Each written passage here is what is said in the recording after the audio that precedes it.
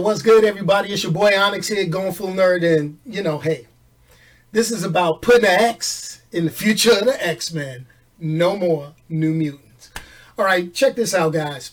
Since last year, we've been hearing about the New Mutants, or maybe even 2 years ago, we've been hearing about the New Mutants, which has been described as a superhero horror genre film based on the Marvel Comics X-Men properties, okay? Now, until recently, this was a Fox Entertainment debacle, all right?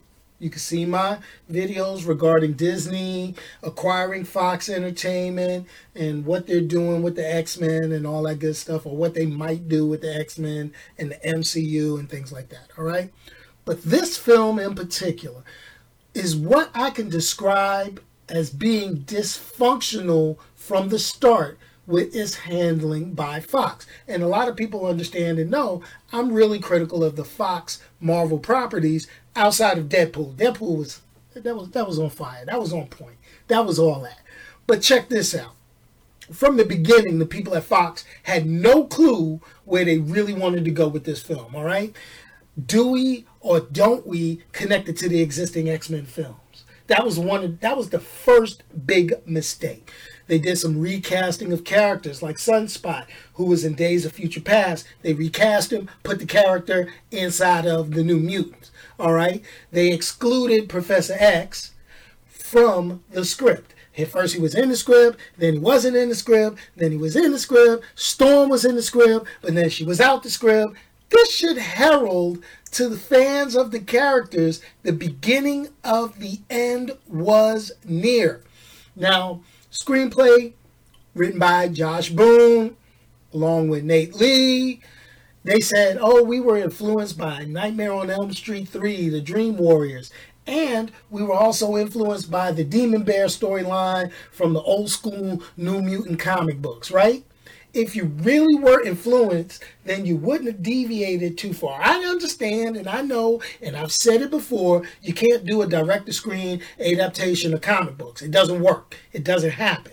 But you could have stayed a little bit closer to source material, or at least adjusted it so that these guys were at least connected to the other X-Men. I mean, I'm just saying that, all right? It could have been done right from the start instead of trying to recreate the wheel like many directors do, and it would have been able to get this off the ground in theaters. I'm just putting it out there. Just remember, you had the delays in release. Remember, this was originally supposed to open April 13th, according to the original movie poster. And that's not April 13th of 2019. That's April 13th of 2018. Then it got pushed back to, I think it was August or October, one of the two. I can't remember which one, because they've been like, yo, get this thing out of here. And that's how they've been doing. Reshoots for this have been reported as being seriously in trouble. That's another bad sign. And then lastly, the change in studio ownership. I can agree with reports. There's reports out now that this will be a straight-to-video release to the new Disney Plus streaming service. And I really doubt that'll happen. Personally, your boy thinks it's going to just poof, disappear altogether in production purgatory. Yo, this is your boy Onyx at Going Full Nerd.